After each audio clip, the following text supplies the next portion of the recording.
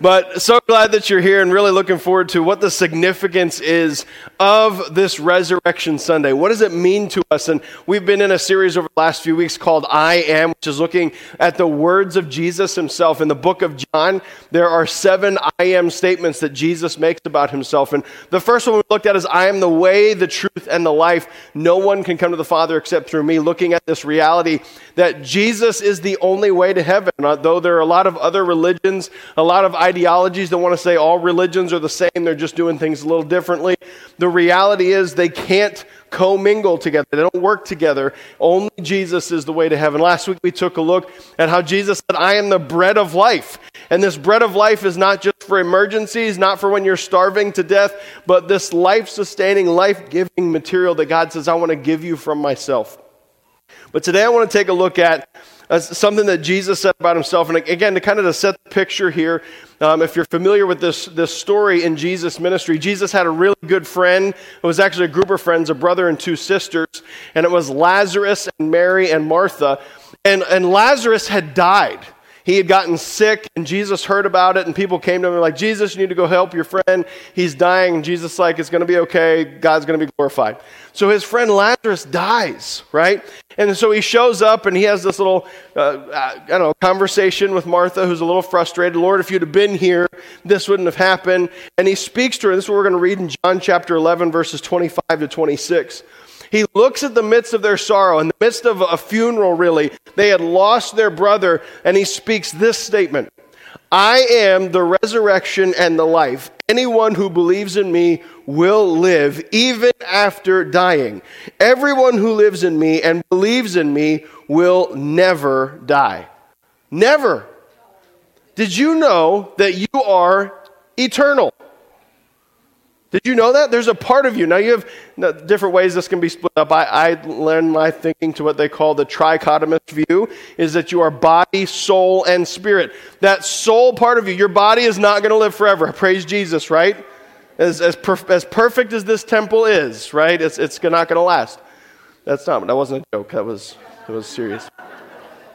I feel like I need cues up here for when to laugh and when to clap. That was like a yes, amen. Yeah.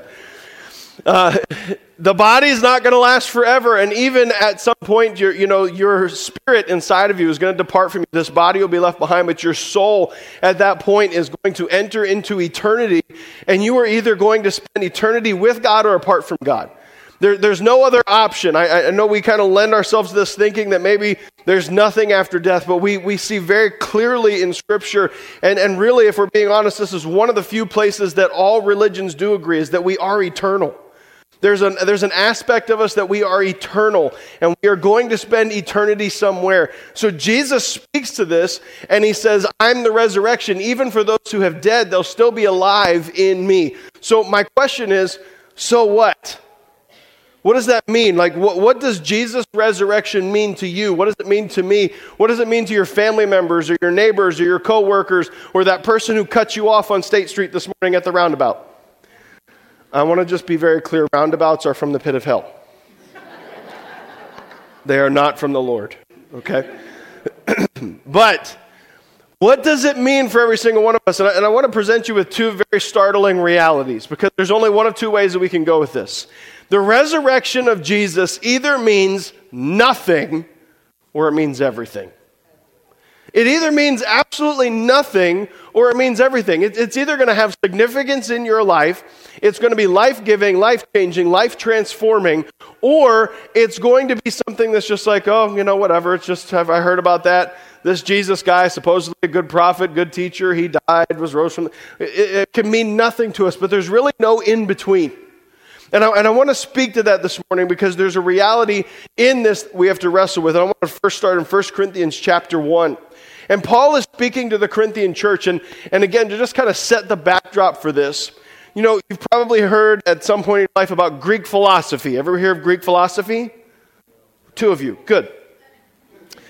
That was really kind of the birthplace of modern thinking, is this idea of philosophy that's starting to come out. This first time in history where aside from just surviving cognitively, mentally, to start to think about the world and the universe and the order of things. And out of that is birthed Greek philosophy, right? And the idea of philosophy. But then it's in that very setting that Paul speaks to the Corinthian church about what they're experiencing. You're seeing all these philosophies, but I want to talk to you about something else. In 1 Corinthians 1, 18 to 21, he says, the message of the cross is foolish to those who are headed for destruction. But we who are being saved know it is the very power of God.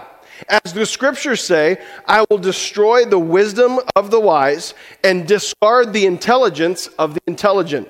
So where does this leave the philosophers, the scholars, the world's brilliant debaters? God has made the wisdom of this world look foolish, since God in his wisdom saw to it that the world would never know him. Can you say never? Come on, say it like you mean it, like never. Oh, that was good. Good. The world would never know him through human wisdom. He has used our foolish preaching to save those who believe. He speaks to this group, and he talks about something I think a lot of us can identify with. The philosophers, the intelligent, the intellect of the day, the great debaters. And I want to speak to this idea for just a moment because there's a reality behind what Jesus has done that we need to be faced with. There is no great philosophy, there is no great teaching, there is no incredible debater who is going to convince you of what Jesus has done. It's not an ideology, it's not a philosophy, it's a reality. And until that reality takes hold of your heart and your life and becomes very central to the core of who you are, it remains foolishness, just as Paul described it to the Corinthian church. Think about this from a logistic standpoint. Try to stay with me, okay? God creates us. We sin against God, therefore needing punishment. So God sends himself to die to save us from himself. Does that make sense? Right? That doesn't really add up. If I'm thinking logically, why would God need to send himself to die to save us from himself? But that's the message of the gospel, is that we had created a rift between us and God by allowing sin into our lives. All those wicked, terrible things that we do, the lies that we tell, the places we go that we shouldn't, things we do that we shouldn't, all of that separating us from God. And God looks upon us, and he sees our brokenness, and he would have had every justifiable reason to just look at that and be like, that seems more like a you problem. But he didn't. He looked at it, and with compassion, he saw what we were going through, and he said, I love you so much. And this is what Pastor Matt shared a moment ago out of John 3:16. It says that God loved the world so much that he sent his one and only son to die on the cross for us. Now, to the rest of the world, that seems foolish. Have you ever been considered foolish for being a follower of Jesus? People ever look at that and act like that? Oh wow, another one of those Christians, another one of those born-agains, another one of those believers, right? It seems foolish to the world because we're looking to see and know and understand God through human wisdom, and he says right here that's never going to be possible. You know, this is spoken of later on, and Paul, he's speaking to a young preacher by the name of Timothy, and in 2 Timothy chapter 3, verses 1 through 7, you can see this kind of warning that he gives to him, and he says, Timothy, I've got to warn you about something that's going to happen. There's going to come a point in time where people understand a knowledge about God, but they don't know him. They have an understanding, a comprehension that God is the creator of the universe, God is the sustainer of all things, but they don't know him personally. He said it's going to create destruction for the entire world. I'd kind of put it this way. If you don't know this about me, I am a Denver Broncos fan, all right? Yeah, it's fine. Listen, throughout the football season, we just be praying for each other, okay? That's all. I'm a Denver Broncos fan. Love Peyton Manning. Loved John Elway back in the day when he used to play. But you know, I have watched Peyton Manning play football many Sunday afternoons and many evenings, right? And I got to be honest, if I'm like watching a game and there are commercials and I'm fast forwarding, if Peyton Manning comes on a commercial, I'll stop to watch the Peyton Manning commercial because it's going to be good. I mean, he's really the best football actor ever. But, you know, I've seen him so many times. I've watched him so many times. I could rattle off so many stats, and I could be like, yeah, I know who Peyton Manning is. I do not know Peyton Manning personally. Me and Peyton, we're not buddies. all right? I don't have his phone number. He doesn't have mine. I can't text him and call him and see how's it going, how's life going lately. We don't have that kind of a connection. The same thing is happening with Christians in their relationship with God. Well, I go to church a lot. I've read the Bible a couple times. I know a few things. I've watched a few things. I've seen a few things. I have a knowledge about who God is. But the reality that comes into this is that it's not the same to know about God when we need to know him personally. Speaking to him personally, allowing him the opportunity to speak to us. And until such a point in time when that begins to be a part of us, the message of the cross just seems foolish. Why do you give of your time with God? Why do you give of your time at your church? Why do you give money to your church? What are you, crazy? You could be using that for yourself. Why do you do those things? It's foolish. It's foolish. It remains foolishness until it sinks into our hearts. And this reality that Peter spoke of in 1 Peter chapter 1, verses 3 to 5. He gives this statement here, and I think we could easily miss what he's saying here, but let's look at it. He says, all praise to God the Father of our Lord Jesus Christ. Peter is excited. Now, I know we read stuff in the Bible, and we read it kind of like with a golf clap voice. All praise to God, the Father of our Lord and Jesus Christ. He is excited when he reads this. Why? Because he's got an understanding of something amazing that God has done. He's not like, hey, God's kind of cool. He's like, all the praise to God. Look what he has done, the Father of the heavens and the earth, the Lord Jesus, what he has done for us. This is how amazing it is. He says this, it is by his great mercy that we have been born again because God raised Jesus from the dead. Did you hear me this morning? God raised Jesus from the dead. Now, because of that, we live with great expectation. We have a priceless inheritance, an inheritance that is kept in heaven for you, pure and undefiled, beyond the reach of change and decay.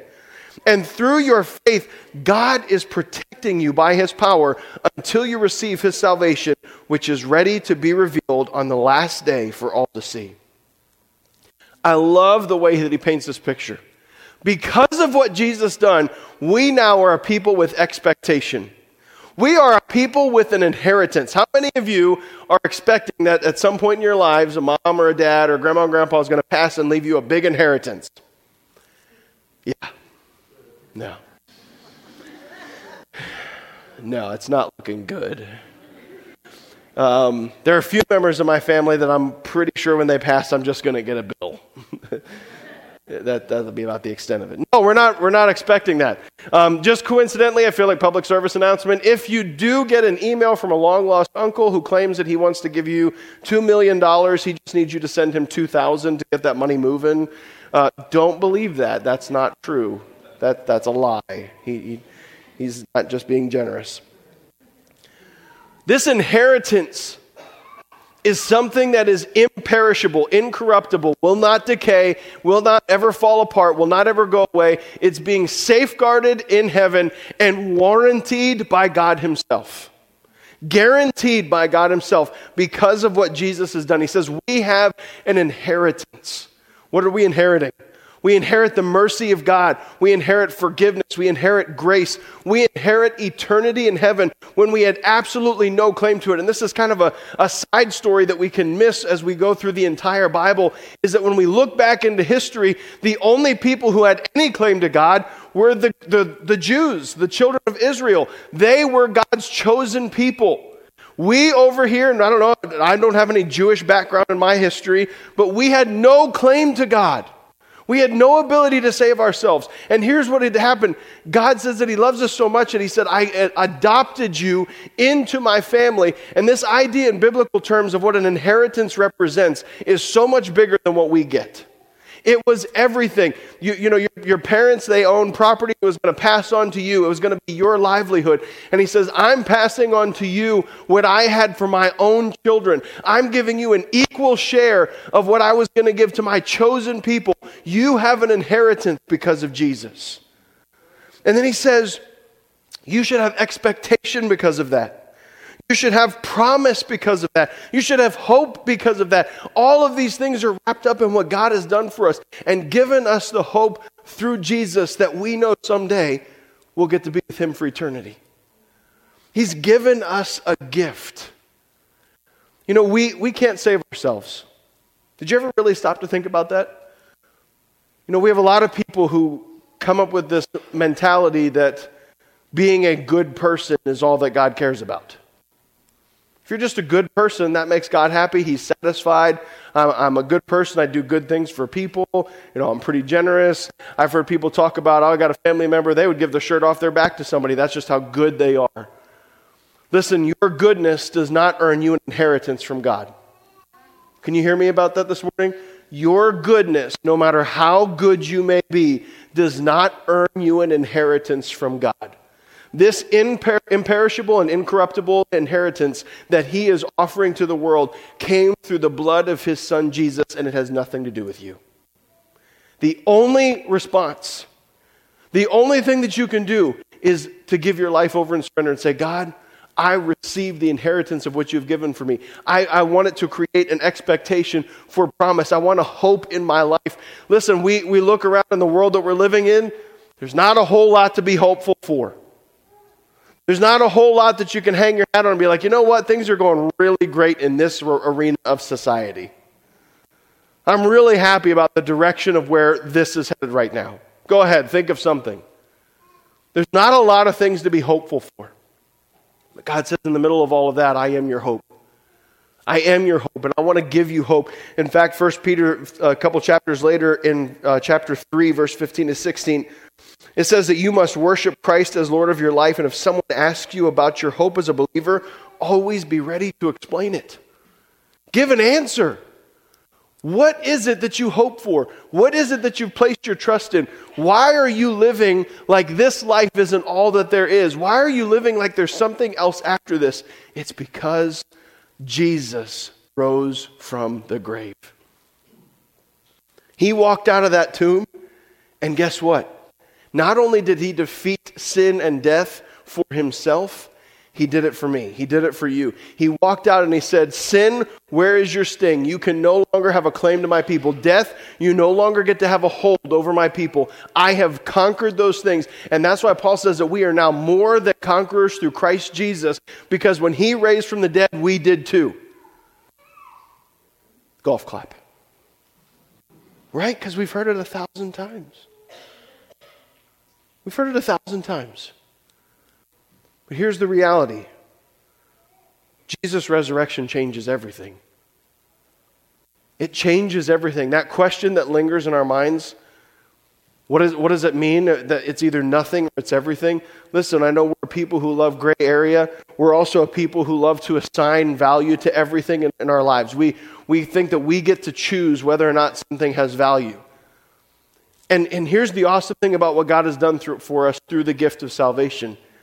You get to decide what it means to you. You get to make the decision. Does the death and resurrection of Jesus Christ mean nothing to me? Or does the death and resurrection of Jesus Christ mean everything to me? Now, I want to warn you against something, because Jesus made very clear that he said, there's no partial acceptance here. It's not like you can kind of, sort of. You can't be like, well, I think that's pretty awesome. I kind of like that idea. God says, no, either it means everything, or in reality, you're saying it means nothing. And I want to encourage you this morning that God has given you an inheritance and filled you with hope and filled you with expectation through his son Jesus, because he's the resurrection and the life. And listen, if you give your heart and your life into the hands of God and say, Lord, I want to live for you. I want to be surrendered to you. I want to lay down my selfish desires and everything I would ever dream or hope for myself. And I want to live a life that is glorifying to the Creator of heaven. I want Jesus. You make that decision, you become a part of the family of God, and this inheritance becomes yours. Jesus did it for you. And it's more important than anything else that we're ever going to ever grapple with. You know, and this kind of hit me this morning as I was in my prayer time. You know, there have been many notable points in history, days in history, red letter days in history, right? There is no point in history that comes even close to comparison to the resurrection of Jesus Christ. There is no event that has ever taken place in all of history. If you took every other historical event and combined them together, it doesn't hold a candle to this one event and how it radically changed the world. We now have hope in Jesus because he conquered sin and death. It's bigger than anything and everything else. It's bigger than anything we'll ever face. And church, I want to challenge you this morning to make a decision. Does it mean everything or does it mean nothing?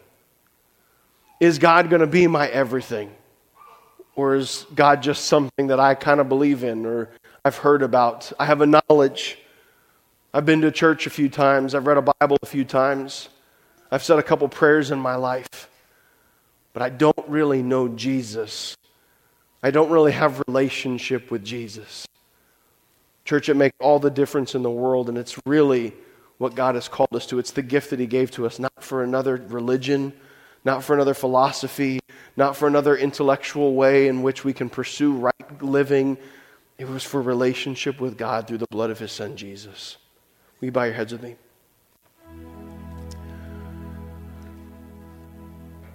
God, there's just something so significant about what you have done for us, and we don't always see it for what it's worth. We get a little busy with life and everything that's going on around us, and unfortunately, your resurrection just seems like one thing among many things. But God, I pray that you would just speak so clearly to us as you did even on that day, that you are the resurrection. That life in you is life eternal, that we are eternal, and that the decision that we make about whether or not we want to live in relationship with you is going to affect our eternity. God, would you just challenge us right now? There's no halfways. There's no kind ofs or sort ofs when it comes to relationship with you. You are either everything to us or you're nothing. We either have you or we don't. Lord, you died so that we could have all of you. You died and were raised from the dead so that we could have relationship with the creator of heaven and earth. And God, I pray that we would see the true value and meaning of that incredible gift that you've given for us. That we would take hold of it and see its worth that exceeds anything and everything else in our lives.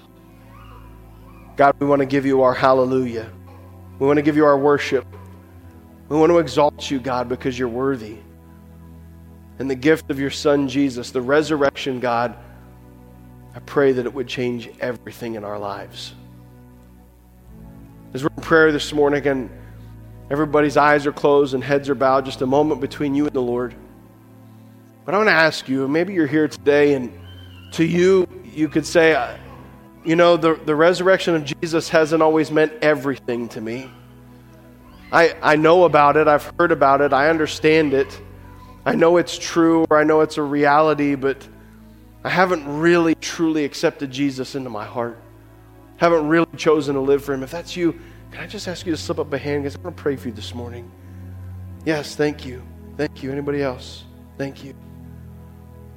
I want to make a decision to make Jesus my everything. I want my relationship with God to be the most significant thing in my life. Anybody else? I don't want to miss anybody. Thank you. Can I ask you to stand as we get ready to close together in prayer? I want to lead you in a prayer, and it really is just the very beginning of what it means to have relationship with God. It's the starting point. It's not the journey. It's not the end. It's just the beginning, and where we say, God, I want your love in my life to mean something. I want relationship with you to be significant. I choose you, and I want to follow you and give my life for you. But I want to lead you in this prayer, and as you say this, it's your prayer. It's your profession of faith. But I also pray that it would just be the very beginning of what God desires to do in you. So will you pray this with me? Dear Jesus, thank you for dying for me. Thank you for conquering death and giving me victory. In Jesus' name. I ask you to come into my heart and be my everything. To have relationship and to know you for who you are. I love you, Lord. In Jesus' name. Amen. God, we thank you that through the gift of your Son, Jesus, we have access to you. We have access to you in relationship with you, God. And I pray, Lord, that we would never take that for granted, realizing the true worth of this incredible gift, your willingness to suffer and die on the cross for every single one of us, so that we could know you and be in relationship with you for eternity. God, I pray that you would be so much more than just the God we've heard of, that we have been to a few services or a few churches or read a few scriptures or said a couple prayers. Lord, I pray that you would become so real in every single heart and life in this room, those watching us online. God, that you would be so real and powerful and true that we wouldn't be able to deny you. God, I pray that you would stir in us and awaken within us that reality that you are everything. You're not just something, Lord. You're everything. And that we want to live for you with all that we are. God, we thank you for your faithfulness to us. We thank you for the gift of your Son, Jesus. And as we celebrate your resurrection today, God, I pray that it would become our resurrection as well. Our victory paid for by the blood of Jesus. We thank you, Lord, and we love you. In Jesus' name, amen. Amen. Church, our prayer team will be up here at the front if you'd like some prayer this morning. But I want to encourage you, go out today and celebrate Jesus and offer your inheritance to somebody else who doesn't know him. Lord bless you. Have a wonderful day and give glory to God.